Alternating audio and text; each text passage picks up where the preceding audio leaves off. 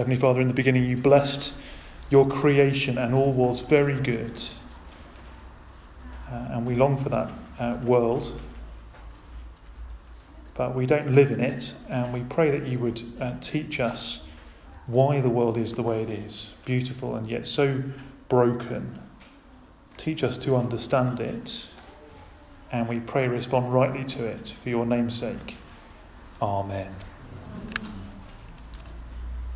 I wonder how you would react if everything in your head was put on display for all the world to see.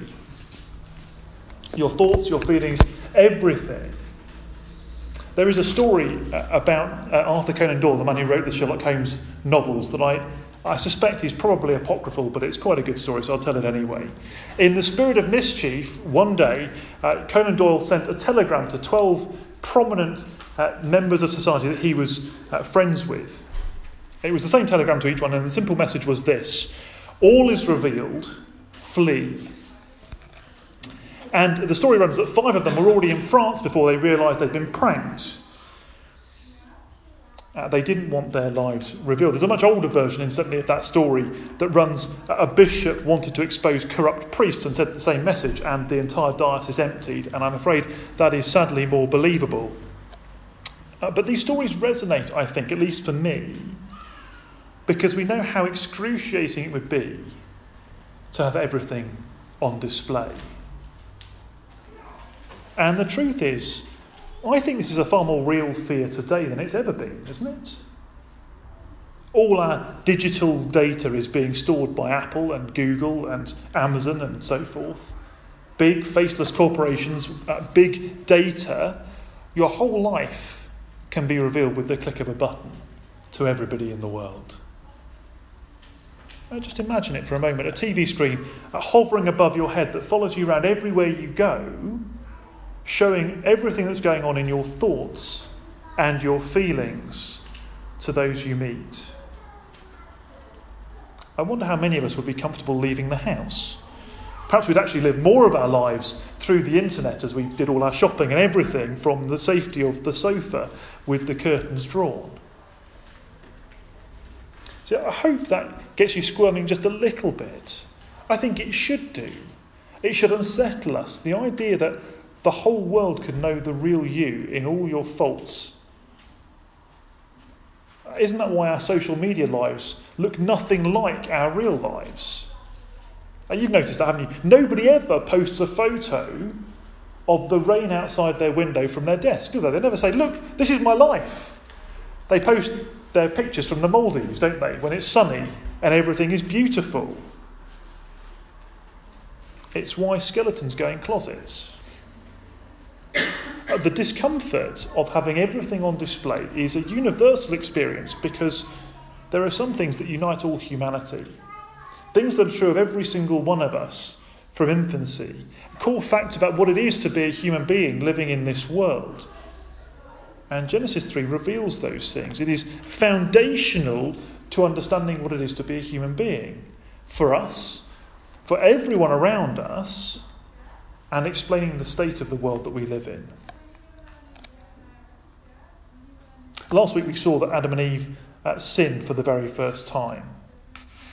They had a beautiful world to live in, but they wanted more. They thought they could be happier. They thought they could make the world better. But there's only one way to go from perfection, isn't there? It's got to be downhill. And this morning we're looking at the consequences of that rebellion, how sin has broken the world. And what we're going to see is 3 things that run not just through our passage, but through the whole of human history. 3 things that are revealed again and again and again through the Scriptures. First, we're going to see the destructive power of sin in and of itself. That is to say, sin is so alien to the way God set the world up that the world is broken just by the very act of rebellion. Then secondly, because God hates sin, he has to punish it. There's active punishment as well as natural consequences. And thirdly, because God loves us, he continues to show us mercy. 3 themes, 3 ideas here in our passage. But I want us to see that the tensions between those things that come up first in our passage run right through the rest of the Bible. The conflict that appears between God's justice and his mercy. His desire for sin to be punished absolutely and his desire to love his people. A tension that is only finally resolved in the cross of Christ, where love and mercy rain down together. A tension that is only finally fulfilled in the new creation. So let's start with what we might call the natural consequences of sin. The destructive powers in verses 7 to 13. See, before God comes in and pronounces judgment, the creation is already ruined, isn't it? And the way Moses shows us this is with the idea of nakedness that runs right through our whole passage. Back in verse 5, the serpent says to Eve, your eyes will be opened. And that's the first thing we're told in verse 7, isn't it? The eyes of both of them were opened. He told her that she would know good and evil, that is, she'd know how to decide what was right and wrong for herself. And God tells us in verse 22 that in some sense this has happened as well. In some sense the devil was right. But the consequence of this is not becoming little deities, not becoming little gods, which is what the promise was. God, after all, is a creator, not a destroyer. But here in verse 7 we begin to see creation unravel. We begin to see the power of the lie to destroy. Verse 7, then the eyes of both of them were opened, and they realised they were naked. Of course, if you've ever looked at the pictures in a children's Bible, you know that they were naked from the beginning. And the passage has told us, verse 25 of chapter 2, there were no problem with that. They were both naked and they felt no shame. It was okay, because they had nothing to hide, so to speak. But now that's gone. It isn't stated explicitly, but now they are ashamed. In contrast to chapter 2. They try to cover themselves with fig leaves, but that hardly deals with the problem, does it? We might want to ask, why is nakedness now a problem? Have they just woken up to the idea that going to the supermarket in the nudie is a bad idea? I take it there's more going on than that. Look at verse 10. Adam says to God, I was afraid because I was naked. What is Adam afraid of? Does he think that putting on fig leaves makes him bulletproof in some sense? Well, he's afraid of God. And he's ashamed before his wife. Why? Because Adam is exposed. His nakedness is symbolic of his exposure in every sense. And so Adam and Eve hide behind clothes from each other. They hide behind bushes from God. They're afraid to be seen for what they are. Selfish. Covenant breakers. Adam and Eve have broken faith with God. They've rejected his word. They've believed the lie that God is evil. They've snubbed him and they've broken his world. And they're afraid that their rebellion will be seen for what it is. And so they hide. They hide from God, but they hide from each other. It affects their marriage. Do you see that? See, now they can see each other for what they are as well. Untrustworthy. Covenant breakers. And if covenant breakers in general with God, why not specifically in their marriage? And so the question now comes for Adam and Eve, can they trust each other? And they hide behind clothes. There'll be some married couples in our congregation who struggle to be naked in front of each other. And it's not because you feel fat, it's because you feel exposed. We all get that, don't we? And to be naked is to be fully known, to be vulnerable to one another. And now Adam and Eve realise they cannot afford to be that vulnerable with each other. I think that's perfectly encapsulated for us in verse 12. God asks Adam how he knew he was naked, and Adam responds, and listen to the emphasis, the woman you put here with me, she gave me some fruit from the tree and I ate it. What's he saying? Yeah, I ate it. Hands up, I'll admit it. But let's be clear whose fault this is, shall we? She did it first. She took the lead. I had hardly anything to do with it. And while we're at it, you put her in here with me, God. If you hadn't done that, nothing else would have happened. It's ultimately your fault. I had nothing to do with it, Gov. See what's happened to their marriage? Pointing fingers. The blame game. It's not my fault. And though Eve can't point the finger at Adam, she does point the finger at the snake, doesn't she? Verse 13. It wasn't me, Gov. Honest. Do you see two consequences here? At first there is the guilt. They've done something wrong. And they know they've done something wrong. They've broken God's one law in the garden and they deserve to be punished. And they're afraid of the punishment. And we get that, don't we? As a culture, we're pretty good on the guilt and punishment side of things. But there's also the shame. We're not much of a shame culture in the UK, but it's right here and right through the Bible. The embarrassment, the social awkwardness that comes from being a sinner. The refusal to admit our guilt, not because it's not true, not because we don't believe it's true, but because we're afraid of the stigma that comes with being recognised as a sinner. It's a shame that means we struggle alone in our sins. We don't talk to each other about them because we're embarrassed, we're ashamed. We fight our demons alone because we dare not speak even to our nearest and dearest about the help we need. We prefer to hide in the bushes. And so that glorious openness symbolised in chapter 2, that vulnerability and that unity that goes together, two becoming one in mind and body, is lost. That is the destructive power of sin. Rupturing our relationship with God to such an extent that we now have a broken relationship with each other. Even our closest relationships are not as close as they ought to be. The weight of sin, of guilt and of shame leads us to hide, to put up a front to each other. A social media image, not the reality. Don't let anyone see what I'm really like on the inside. Those are the natural consequences of sin. But then we find that God must also punish sin, verses 14 to 24. Because the consequences don't stop there, do they?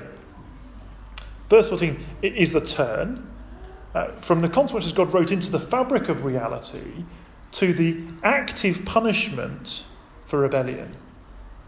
God hates sin and he must punish it.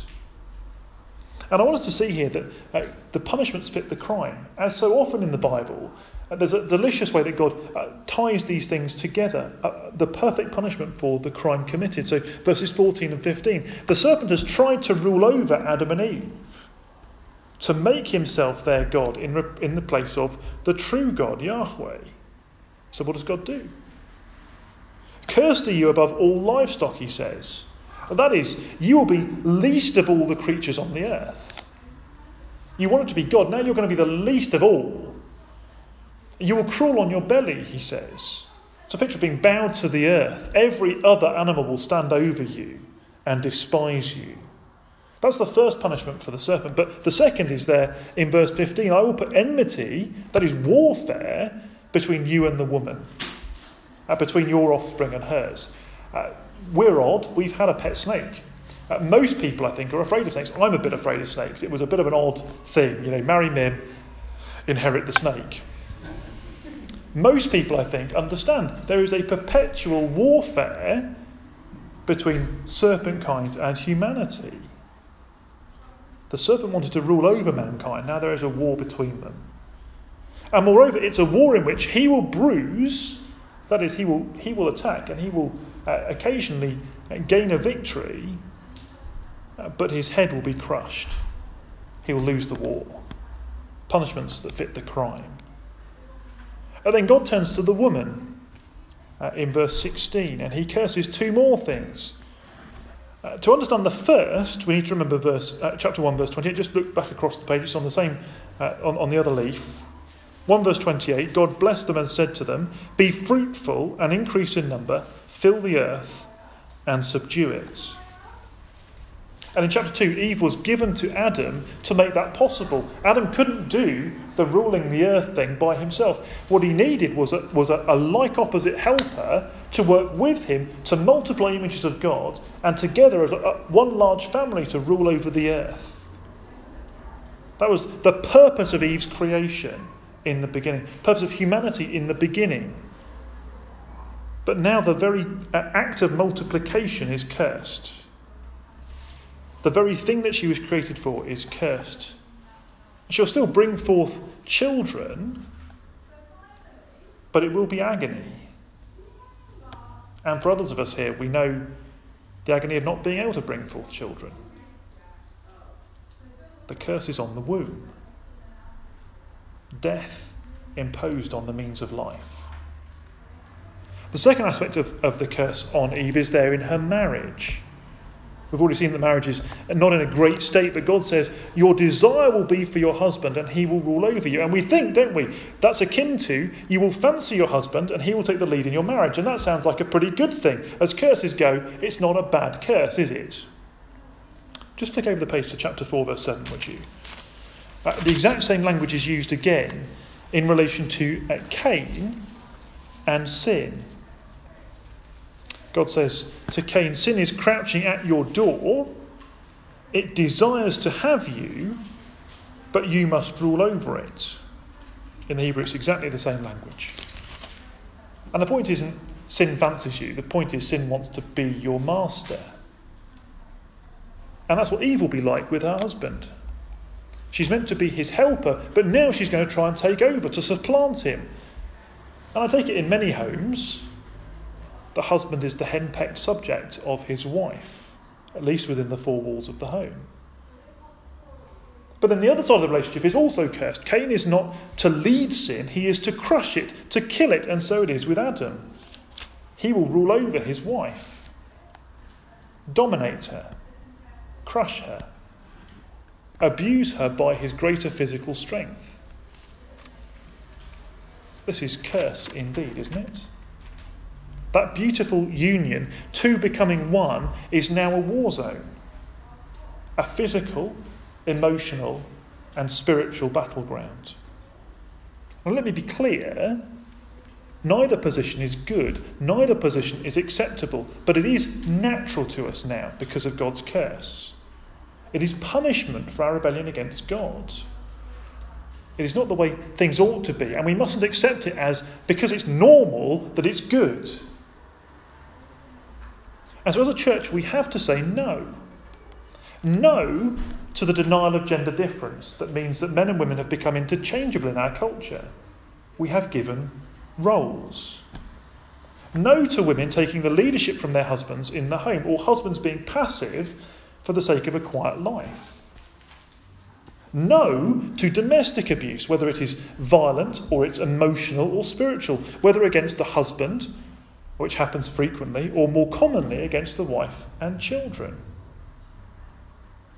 This last point in particular is a place where the church in general has been far too silent. Over the past 3 weeks, we've seen that the home is to be rightly ordered for good. It's supposed to be a place of love and mutual flourishing under God's rule. But so often in our homes, sin reigns. And men in particular can be violent or abusive. Let me be clear, please hear me. That must not happen. If this is a particular struggle in your relationship, please come and see me. We can help. If you are abusive and you know it, for the sake of your family, come and see me. Let us talk about this. Let's try and get you some help to live God's way. If this is happening to you, if you are in a relationship where you are being abused in some way, come and see me. There's help for you too. If you are aware of it happening in somebody else's relationship, please come and see me. I know of people in the church who've been terribly abused, and the church has handled it really badly. Not here, but elsewhere. We do untold damage to the gospel if we allow that sort of thing in our church life together. It is bad for people. It is bad for the gospel. The church is to be a safe place. It's a place where the curse of the fall that we're seeing here in Genesis 3 is being reversed by the Spirit of God living in us through the gospel. Change is possible, but it is very hard to achieve by yourself. Come and seek a friend. Talk to me. Talk to somebody else that you trust in the church. Let us do something about it. But then God turns to Adam, doesn't he? He is punished. Notice, it's very easy, isn't it, to read verse 17, because you listen to your wife and think that's a good reason never to listen to your wife. Look what he says in its totality. It's not because he shouldn't have ignored his wife in general, but Adam is punished because he listened to his wife when she explicitly contradicted God's word. Because you listened to your wife and ate fruit from the tree about which I commanded you, you must not eat from it. Do you see? Adam, you are responsible for the fruit being eaten. She deceived you and you allowed it to happen. You are responsible for this family and you are responsible for it before me. And so over the page, what does God curse? The ground. Why? Well, again, go back to the command in chapter 1, verse 28. Man is meant to subdue and rule over creation. But now the land will put up a fight. Thorns and thistles it will produce for you. But also, there's something beautiful about the fact that Adam has sinned by eating fruit. He's disobeyed God by filling his face. And so now it's going to be a curse on filling your face forever. The ground is cursed. But there's a final curse, isn't it? It's one that falls not only on men, but on mankind in general. It's the one that God promised in chapter 2, verse 17. If you do this, you will die. It's the one the devil denied. You will not surely die, he said. But what does God say? There is a day coming when every person, verse 19, will return to the ground. The devil promised that we would be little gods, ruling over creation in God's place. But God says you cannot escape the fact that you are created from the dust of the earth, and to it you will return. And so the curse from God is toil, pain, and death. That is curse indeed. It's the world you see around us, isn't it? Every news bulletin, every newspaper, every social circle, every office that you've ever worked in, this is what it's like. And then they're kicked out of the garden. The cherub with the flaming sword stands guard at the end of the chapter. A visual demonstration of the fact that the way to the tree of life is now taken away. They will die. They're beginning to die now. They're taken from the tree of the knowledge of good and evil. And so the consequence is death. Not yet, but certainly, inevitably. And so it is with us. And how often do we deny that? How much of our time, in the West particularly, is spent ignoring that fact, dyeing our hair, wrinkle creams, putting our old people in homes that we don't have to look at. I remember talking to my aunt a few years ago. Her mum had been living with her for the previous 15, 20 years since her dad had died. And she said to me, we've just put my mum in a home. It's such a relief. I'll only have to see her once a fortnight. Why?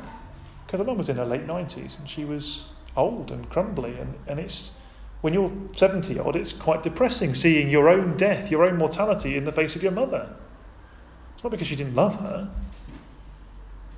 We pretend that we will not die. It's the world we still live in, full of sin and full of curse. So much of this chapter is not a happy one, but it is real, isn't it? It's the way the world is. You see it, don't you? But Moses shines a light on, as he shines the light on why the world is the way it is, there is just a danger that we miss all of the notes of grace in this chapter as well. And so that's where we must go now. God is merciful to his people. Let's start with the obvious one. Yes, they're put on the road to death. They're removed from the tree of life, but they don't die immediately. In his justice, God could have clicked his fingers and they would have fallen down dead, and that would have been justice. If you eat it, you will die. But instead, he shows mercy. And so now the woman is given a name. She's called Eve, which means the mother of the living. Cursed, yes, but there are children to come. A whole human race that flows out of this.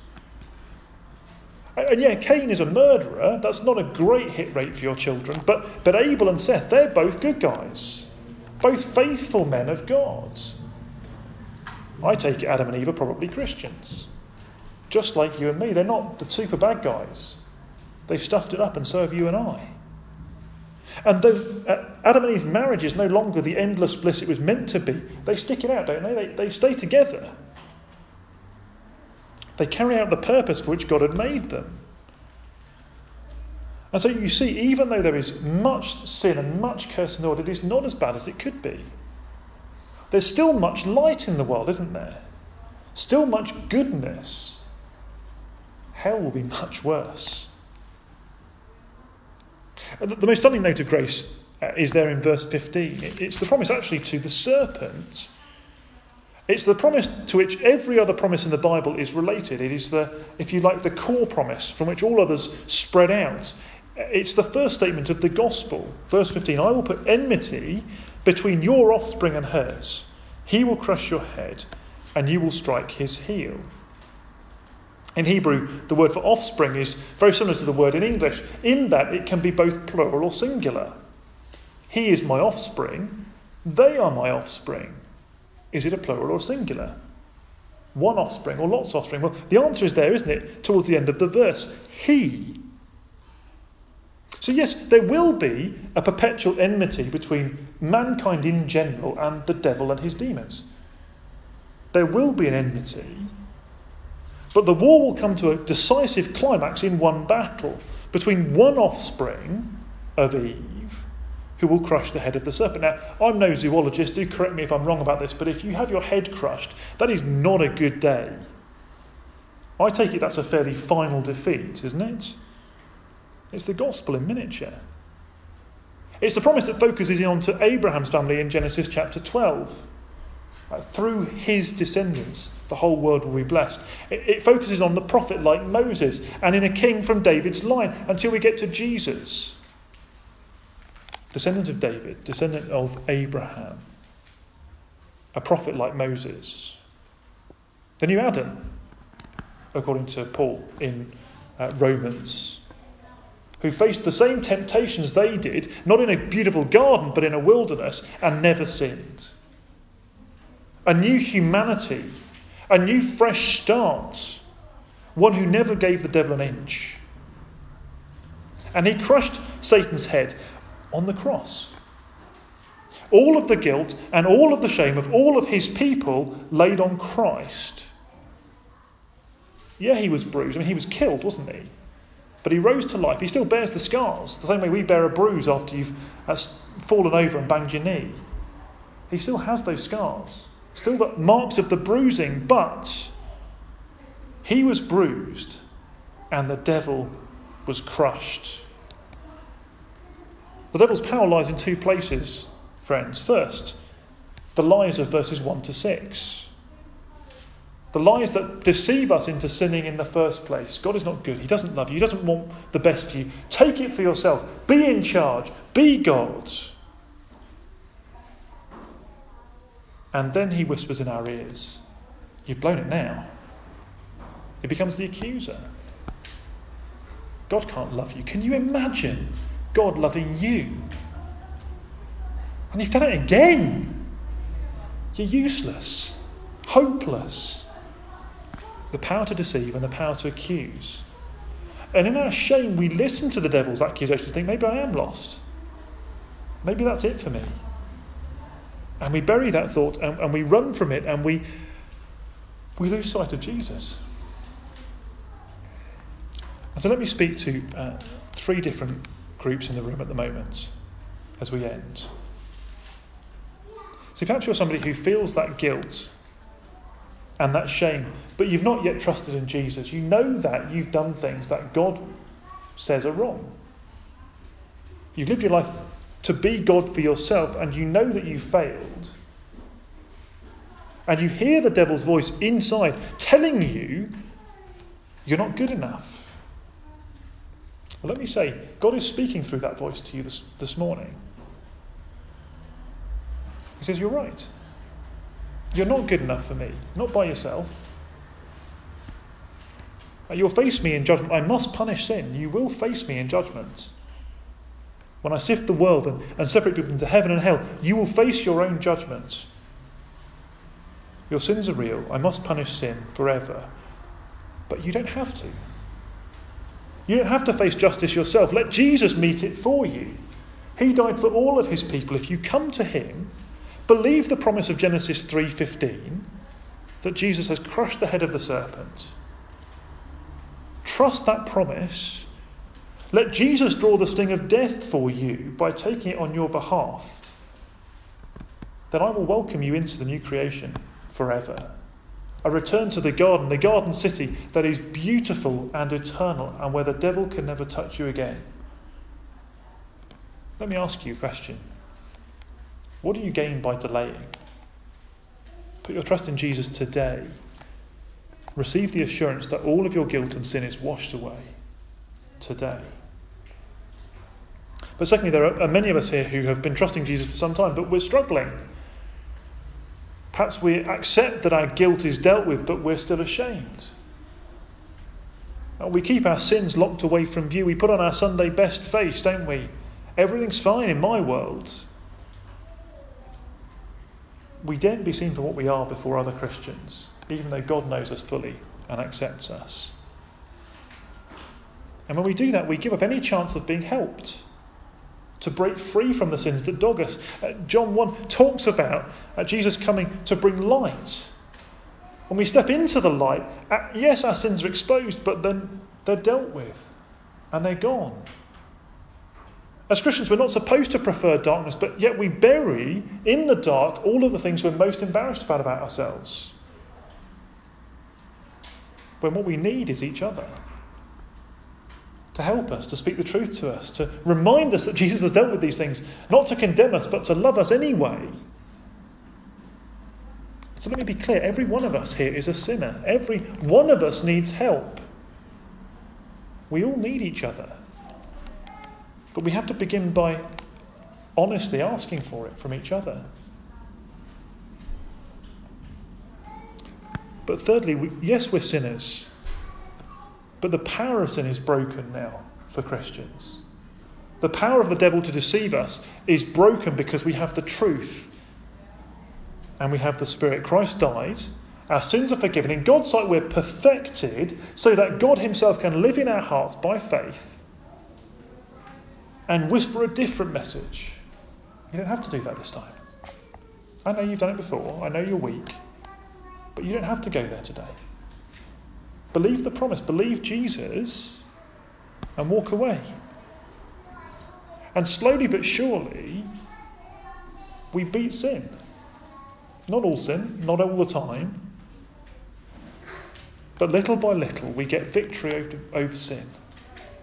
We find that we no longer have to hide in the darkness because there's much less for us to be ashamed of. We get freedom to live in the light, to leave the darkness behind us. We have that power because the Spirit is in us if we're Christians. And we need each other to help us to be reminded of that and to keep walking in Christ's ways. So don't give up the war on sin. Every day is a new chance for you to win little triumphs that add up to final victory. And that victory is assured, isn't it? When we slip and we fall, and we will. Because when you sin, you know that Christ has already paid for it. Both for the guilt and for the shame. So you can be honest about it before God and before others. He's taken the sinning and the curse. And one day he will bring us back to the tree of life in a garden city forever. And it will be wonderful. Let me just pray for us. Our Father, what an amazing thing it is that you have rescued your people who don't deserve it and promised our final victory. The devil will never touch us again. And we will be perfect before you forever, enjoying the bliss of that garden that was lost but will be restored through Christ. We long for it. And we long for the freedom that we can have today from sin and judgment. Help us to help each other. Help us to be agents of change in each other's lives. Help us to remind each other of the truth of the gospel for your name's sake. Amen.